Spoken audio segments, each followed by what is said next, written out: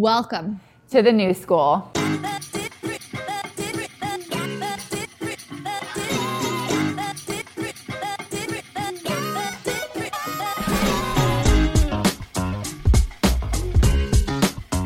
What we wanted to do was talk about the concept of authenticity and vulnerability in an industry that has typically been super buttoned up, super professional, and a little bit old school.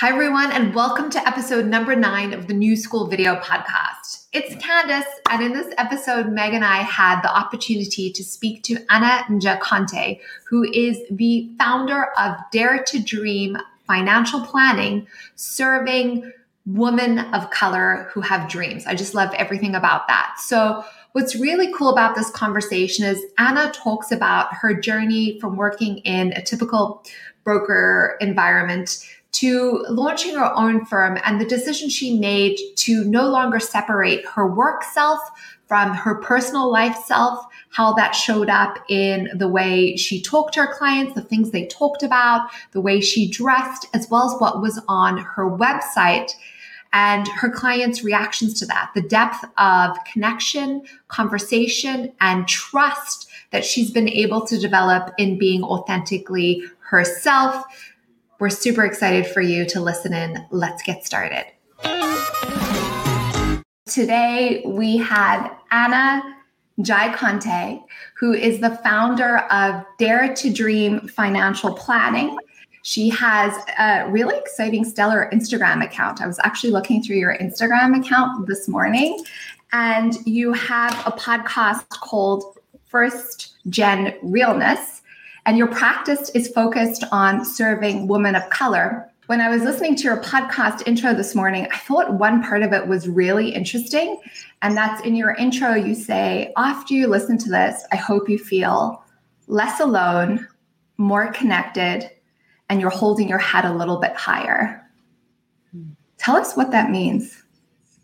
Yeah, I think that, due to a lack of representation and diverse voices, a lot of times people find that they're struggling alone with an issue that might be very commonplace, but because they don't hear about it and they don't necessarily see other people talking about it in an open, honest, vulnerable way, then they might not necessarily realize that this is common and, they're not crazy or there's not, anything particularly odd or strange about their own situation.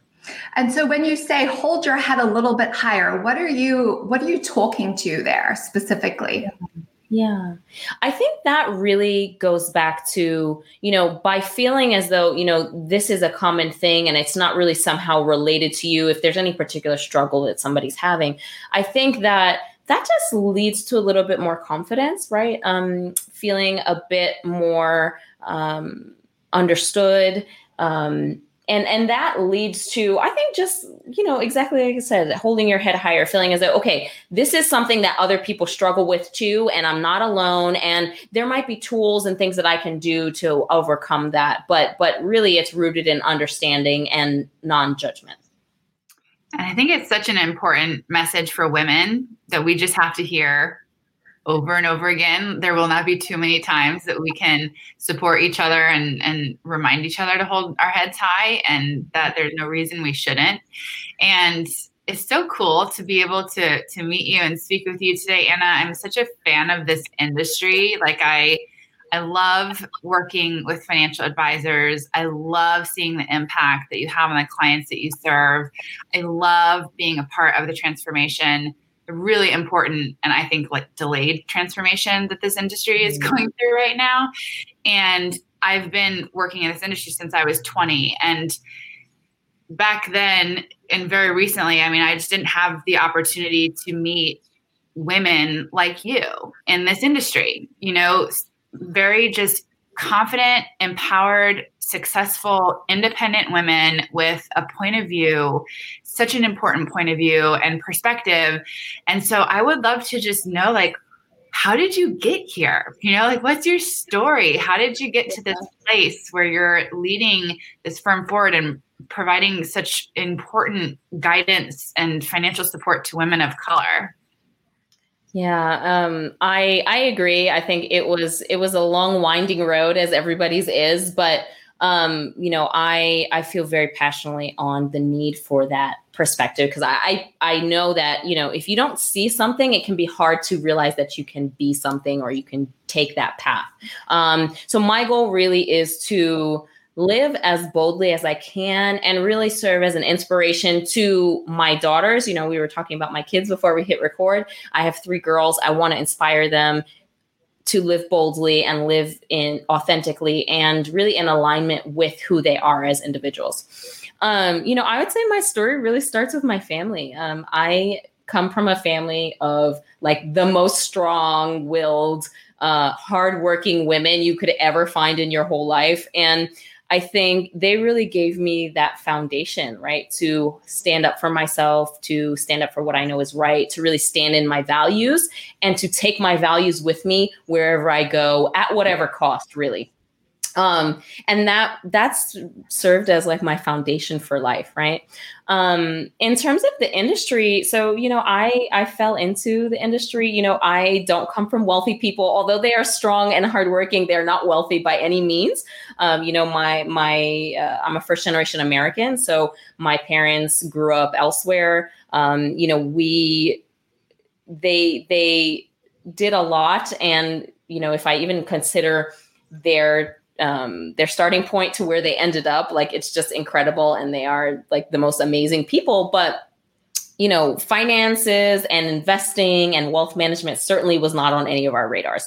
And so I sort of fell into the industry. I graduated in the Great Recession and it was hard to find jobs, as I'm sure you can understand. And so, I came into a job as an assistant at Alliance Bernstein in New York. And I really fell in love with the combination of all of the skills that I needed to be good at it, right? I'm very extroverted. I like engaging with people. I like talking to people. I also really love numbers, right? I have a million spreadsheets. I've always been that person calculating, scribbling numbers somewhere. I like math. And I also really like big picture thinking. So that's how I kind of fell into the industry, and I've been doing it ever since. And you started your firm, I think, less than 2 years ago, right?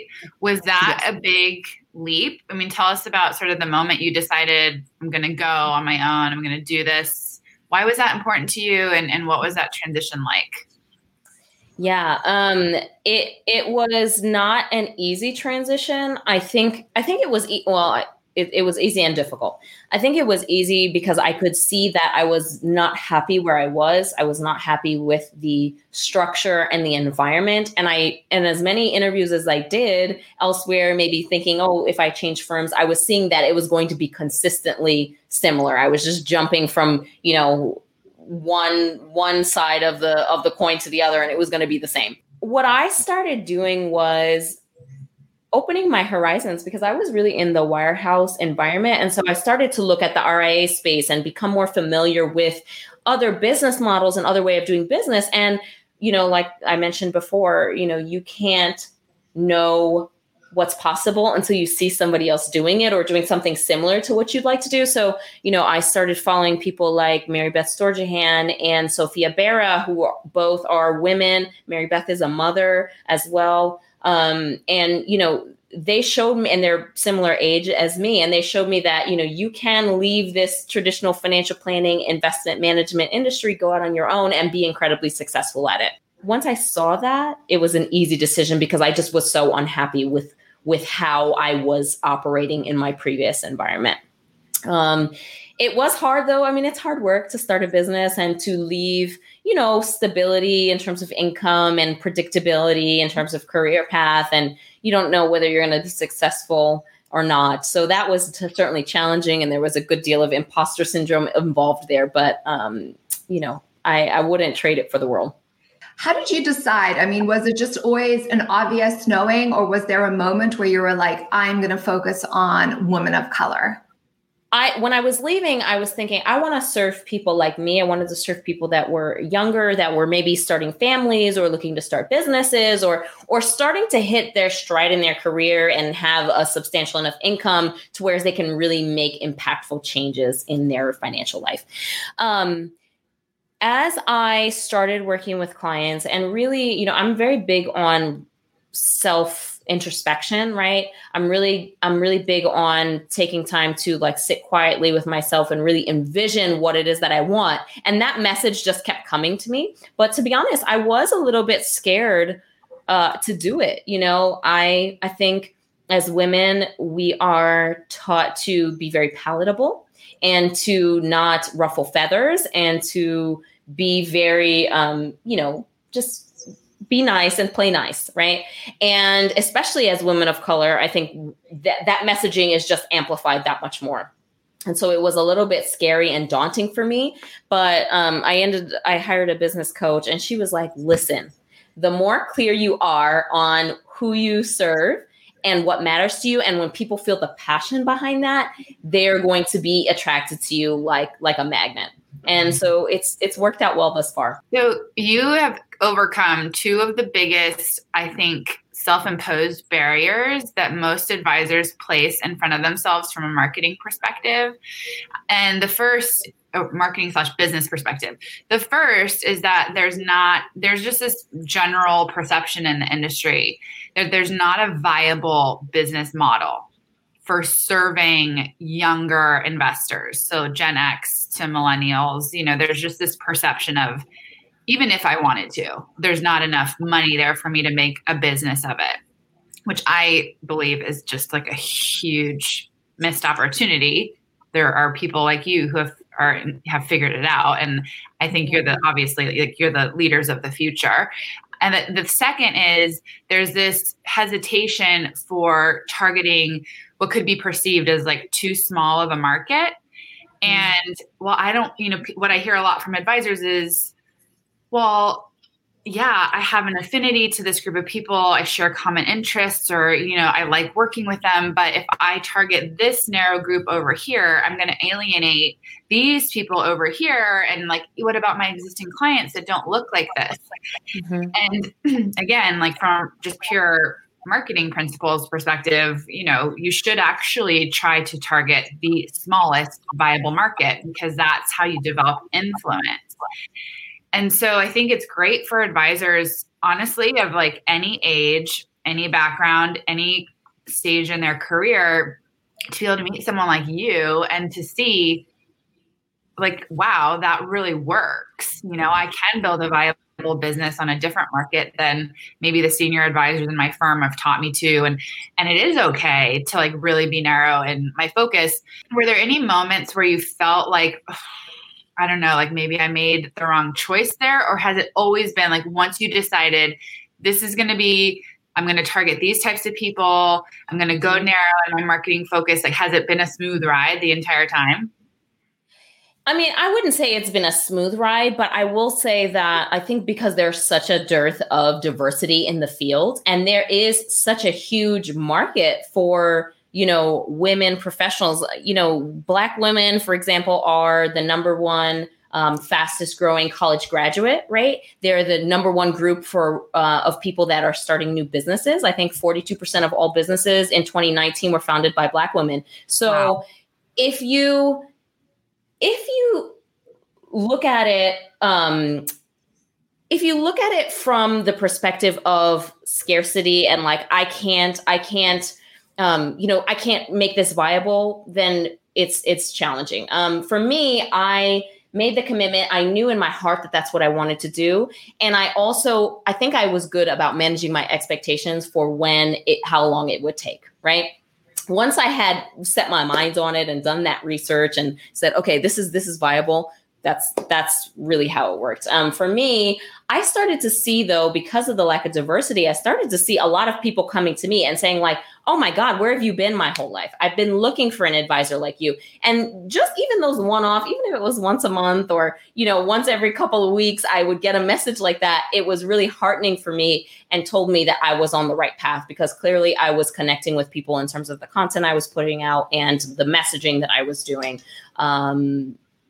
It was resonating. I think there's something that you and I had talked about in our prep interview, and it's kind of something that stuck with me. And I said to you, I said, like, Anna, have you been getting a lot of calls, like, because of like who you are and who you serve, and like, what is the response like? And you said, to your point of what you just said, you said you have women calling you and be like, oh my gosh, I've been looking for you, like kind of like almost like highly emotional about it, because it's almost like, I don't know what I got from it is like, it's like, like how we have an inner knowing that things should be a certain way, or we're looking for something, but we don't know what it is until we like see it. And we're like, oh, this is it. Like something externally resonates with what we've been experiencing internally. Totally. I have had multiple people come to me and say, I read your website and it brought me to tears. And that right there tells me like there is a deep emotional, practical need for people to have financial advice and guidance. And they really, I think, they might even go the traditional route, right? But I think there's also a deep understanding on some level that it's not vibing. Right? It's not, this person doesn't understand me on a deep level. They might understand like the actual technical aspect of their job, but so much of our job as advisors is human, and it's about empathy, and it's about really understanding and pulling out what people's fears and relationship is to money and the dynamics that they have around money, and translating that into the actual strategy. And I think my clients knew that anybody they could go to pretty much would have the technical knowledge, but are they going to have somebody that really gets them? And that's been the consistent message. That, and also not judging them. I think, our industry does a whole lot of judging and shaming, and it's, in my opinion, it's very counterproductive. I mean, we even had Carl Richards on talking about being shamed. I mean, people shamed Carl Richards, Can you imagine? Do you mean that we as an industry are judging and shaming our clients, like when they come to us for I mean, that's so dangerous. It's terrible. And I think we don't always realize it. I mean, sometimes until you open your eyes and you see what you're doing, or you're made aware, sometimes you just don't realize it. But I've had so many clients come to me and say, I went to consult with an advisor. There's one story in particular that sticks out with me. She was someone, I think she's probably in her early 40s, mid-career professional in a major metropolitan area. And she went to consult with an advisor to get her financial, plan set. And the guy told her that she was first generation American and her parents were not very well off, and she provided monetary support to her parents within reason, from my judgment. The guy said, you absolutely cannot give that money to your parents, and was really judging her and her parents for the fact that she was giving them that money on a monthly basis. Like, oh, they should have had that figured out. Secondly, he also spent a lot of time judging her on her lack of investment knowledge and prowess, right? You don't read these things. You don't understand the difference between an ETF and a mutual fund. That's just like, it's just awful. And that's, I think, the most egregious example of what I've had. But all through and through, one thing that I find is a lot of my clients say, I'm so glad that you're not judging me for this. Or like, I felt very ashamed about, the fact that I have debt, the fact that I don't have as much retirement savings as, the calculators or the standard metrics tell me I'm supposed to have. It's problematic. And I've come across it enough that it seems to be an unfortunate trend. Yeah, that's definitely an interesting perspective, because I think when I first heard you say that, I thought within the industry, we judge and shame each other, I see that. I feel that. I think women in this industry feel that a lot. So, I mean, I feel like that perspective about the clients is so important. And it really just comes back around to, we've had such phenomenal guests like you that we've had the privilege of meeting through this podcast. You know, Candace mentioned Carl Richards, and I'm thinking about Toussaint Bailey and Georgia Lee Hussey, and there's these amazing leaders that understand the power of, you know, Toussaint talks about empathetic listening, and Georgia Lee Hussey talks about the importance of money stories and how money stories really shape how people approach their wealth and their finances. And then hearing you really validate all of that and bring your own perspective, you know, it's just such a cool place for us to be here and experience. And I love how when I was, you know, doing my research and getting to know you digitally before we met, you know, I love just seeing your authenticity shine through and how you present yourself and how you communicate and the type of content that you produce. And, you know, do you have sort of a filter that you, when you're looking at something before you put it out, like, is there something that a question that you ask yourself to say, like, yes, this is Anna, you know, like this is right. And I mean, do you have an example of maybe something that you might not have published or that you had to go back and rethink and rework, or that you just pulled off the shelf because you're like, this isn't right? I mean, you know, is there any lesson that advisors who are striving for the same level of authenticity can apply in their own content creation? Yeah, that's a good question. I don't second guess myself very much. I am very like, I have the idea, I execute the idea. That's my personality. So I don't spend a lot of time. It's either a yes or a no. But I will say what I'm always trying to do is whenever I'm looking at creating content or doing a new initiative, I like to think about a few things. Like, is it something that I really want to do, that I'm going to be excited to do, right? Or talk about, or, you know, a speaking topic, whatever it may be. That's the first one. The second would be, you know, is this aligned with my values and who I am? You know, one thing that I told myself when I left my job and I you know, embarked upon this journey was that I was no longer going to have a split personality. I wasn't going to have a different side, right? So me in front of you is the same as me hanging with my kids. It's the same as me hanging with my friends, talking to my clients. I just want to have congruence, right? And it was very important to me that I always feel like I am just being myself at all times. So I think that is, that's another thing that I use to, you know, kind of filter what I'm putting out there, right? Like, does this sound like me? Is this something that matters to me? Is this a perspective that I think is also going to add value to the conversation? I don't ever want to just talk about the same stuff. I mean, I could, right? I could talk about like how to evaluate your 401k funds. And I can talk about that. But if I'm going to do that and add to the 4,000 articles or blog posts about that, then I need to do it in my own way that maybe brings a fresh perspective to it. How about how to fund an IRA? No. There are so many other conversations to have. Thank you very much. So Anna, what I'm really hearing is you kind of went for this environment, and I think we had Danny Fava on our last episode, and you know, she's head of innovation at Envestnet.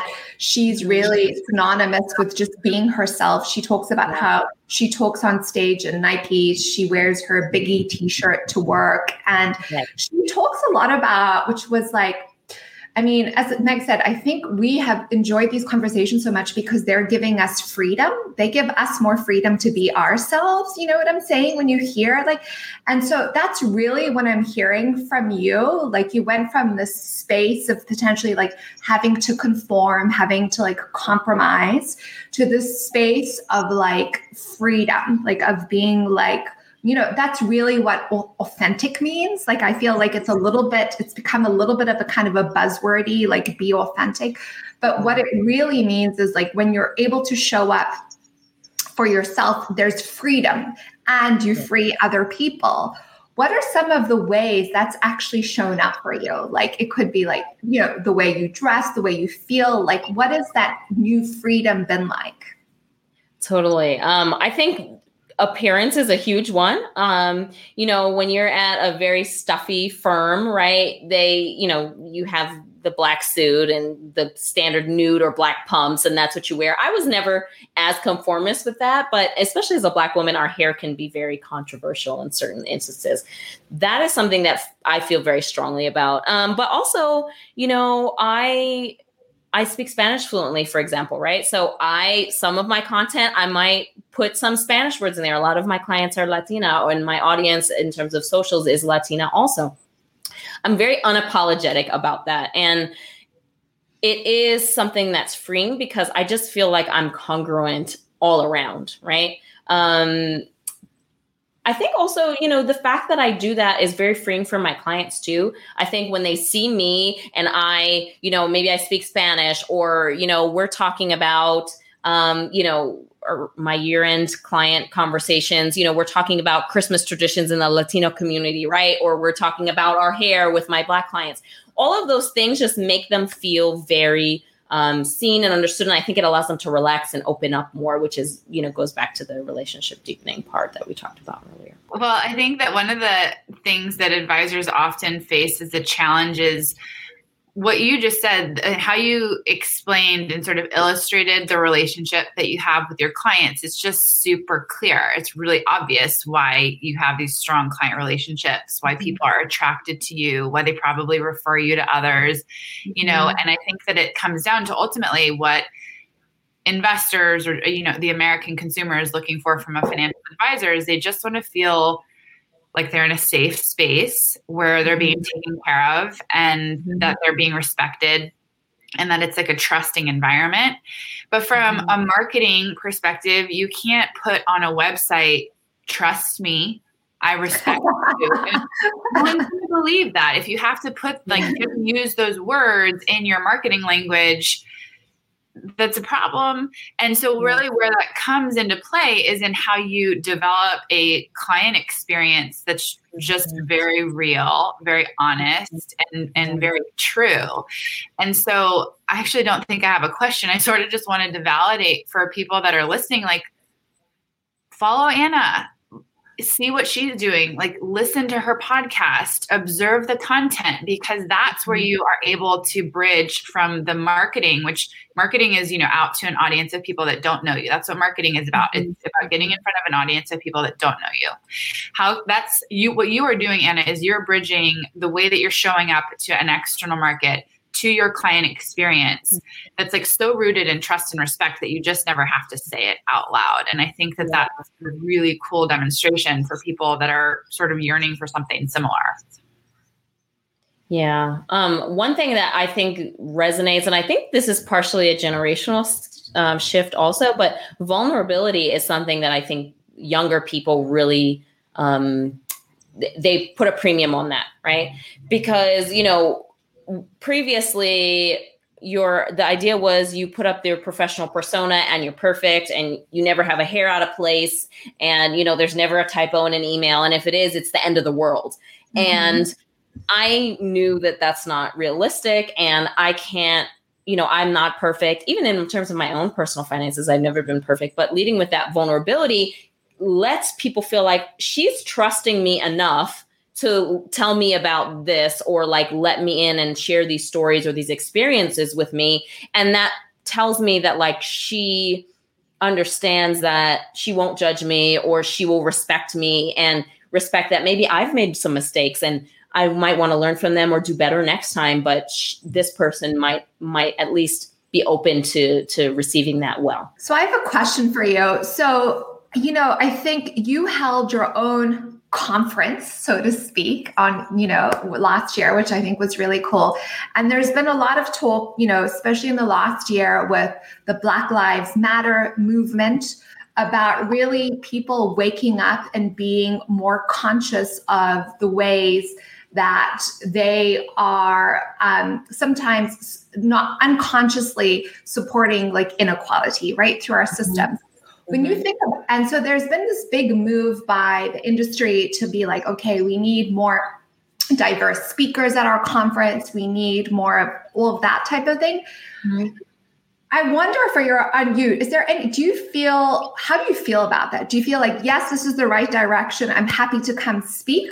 Or sometimes do you feel like, no, I'm not going to speak at that just to like fill what you're trying to do here because it doesn't really feel like it's fruitful, you know? Yeah. Yeah. Like if I'm the check the box invite. And like also, I feel like check the box woman. I know that there's some things I'm only invited to because they needed a woman there. And to be honest, I don't, maybe it was Oprah. It was someone who said, doesn't matter how you get there. If you get there, just go. Do you know what, like doesn't matter where your seat comes from. I think I usually trust my gut and the vibe there. And so if I feel as if people are earnest and they are coming from the right place and the right frame of mind, then I'm happy to be there.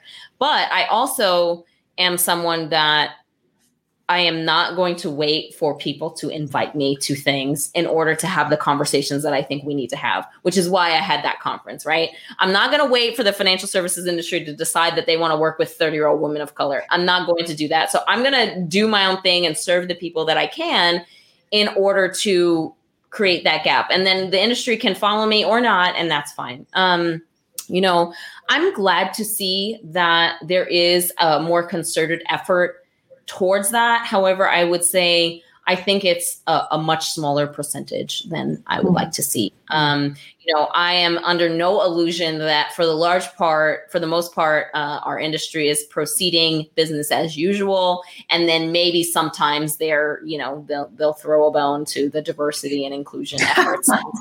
I don't think that most people are very focused on it. There are a lot of people like Sonia Driesler that are focused on that, and I really commend them for it. But I don't think that they're the majority, unfortunately. So much work to do, we will forever too. I always feel like these meaningful conversations go far too fast. And before we wrap up, I am a white privileged woman. Candace is African, but you say often, Candace, that you are part of a privileged minority. And so, I think that what I would like to ask you for my final question is like, what can I do, Anna? What can I do to make this world a better place for your daughters? Yeah.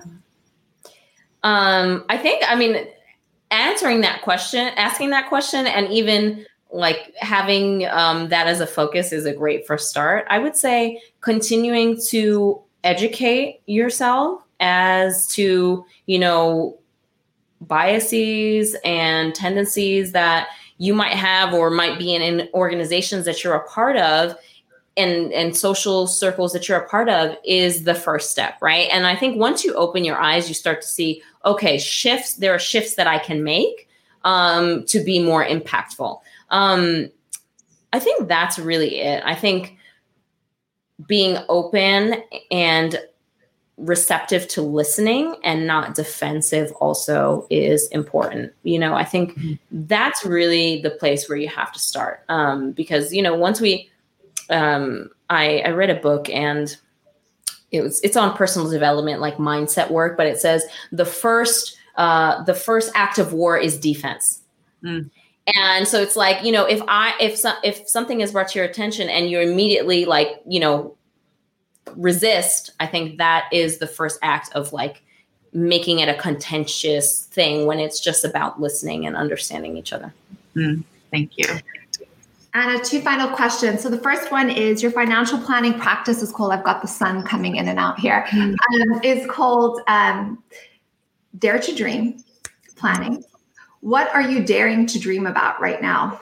For me, my long-term vision, I think it's the beginning of the year. So this is typical for most of us humans, right? Thinking about the long-term vision for my firm. So, my goal is really to have a large enterprise firm with a series of diverse advisors, really providing that relatable advice that is so needed. And also thinking outside the box in terms of the way that we serve those clients, right? Leading with excellence and empathy and understanding, but then also trying to meet people where they are as best as possible. So I'm thinking through that long-term vision for my firm, hopefully 3 to 5 years, and we'll be there. What does the new school mean to you? I think it just means like people that are willing to think outside the box and think about new ways to do things, whatever that may be. So in our industry, it might be marketing or messaging or even your business model, right? It's really about saying, okay, I am not, for whatever reason, this old way of doing things is not working for me or my clients, and what can I do and how can I show up in a way that does work for me and my client base. Fabulous. Thank you so much for coming on. Where can people find you? Yeah. So in terms of social media, I mostly hang out on Twitter and Instagram, and my handle there is the same. It's at ANJIEKONTE. My website is daretodreamplanning.com. And my podcast is on Apple Podcasts, Spotify, all of the standard platforms. Anna, it's been such a pleasure. Thank you again for joining us. Thank you.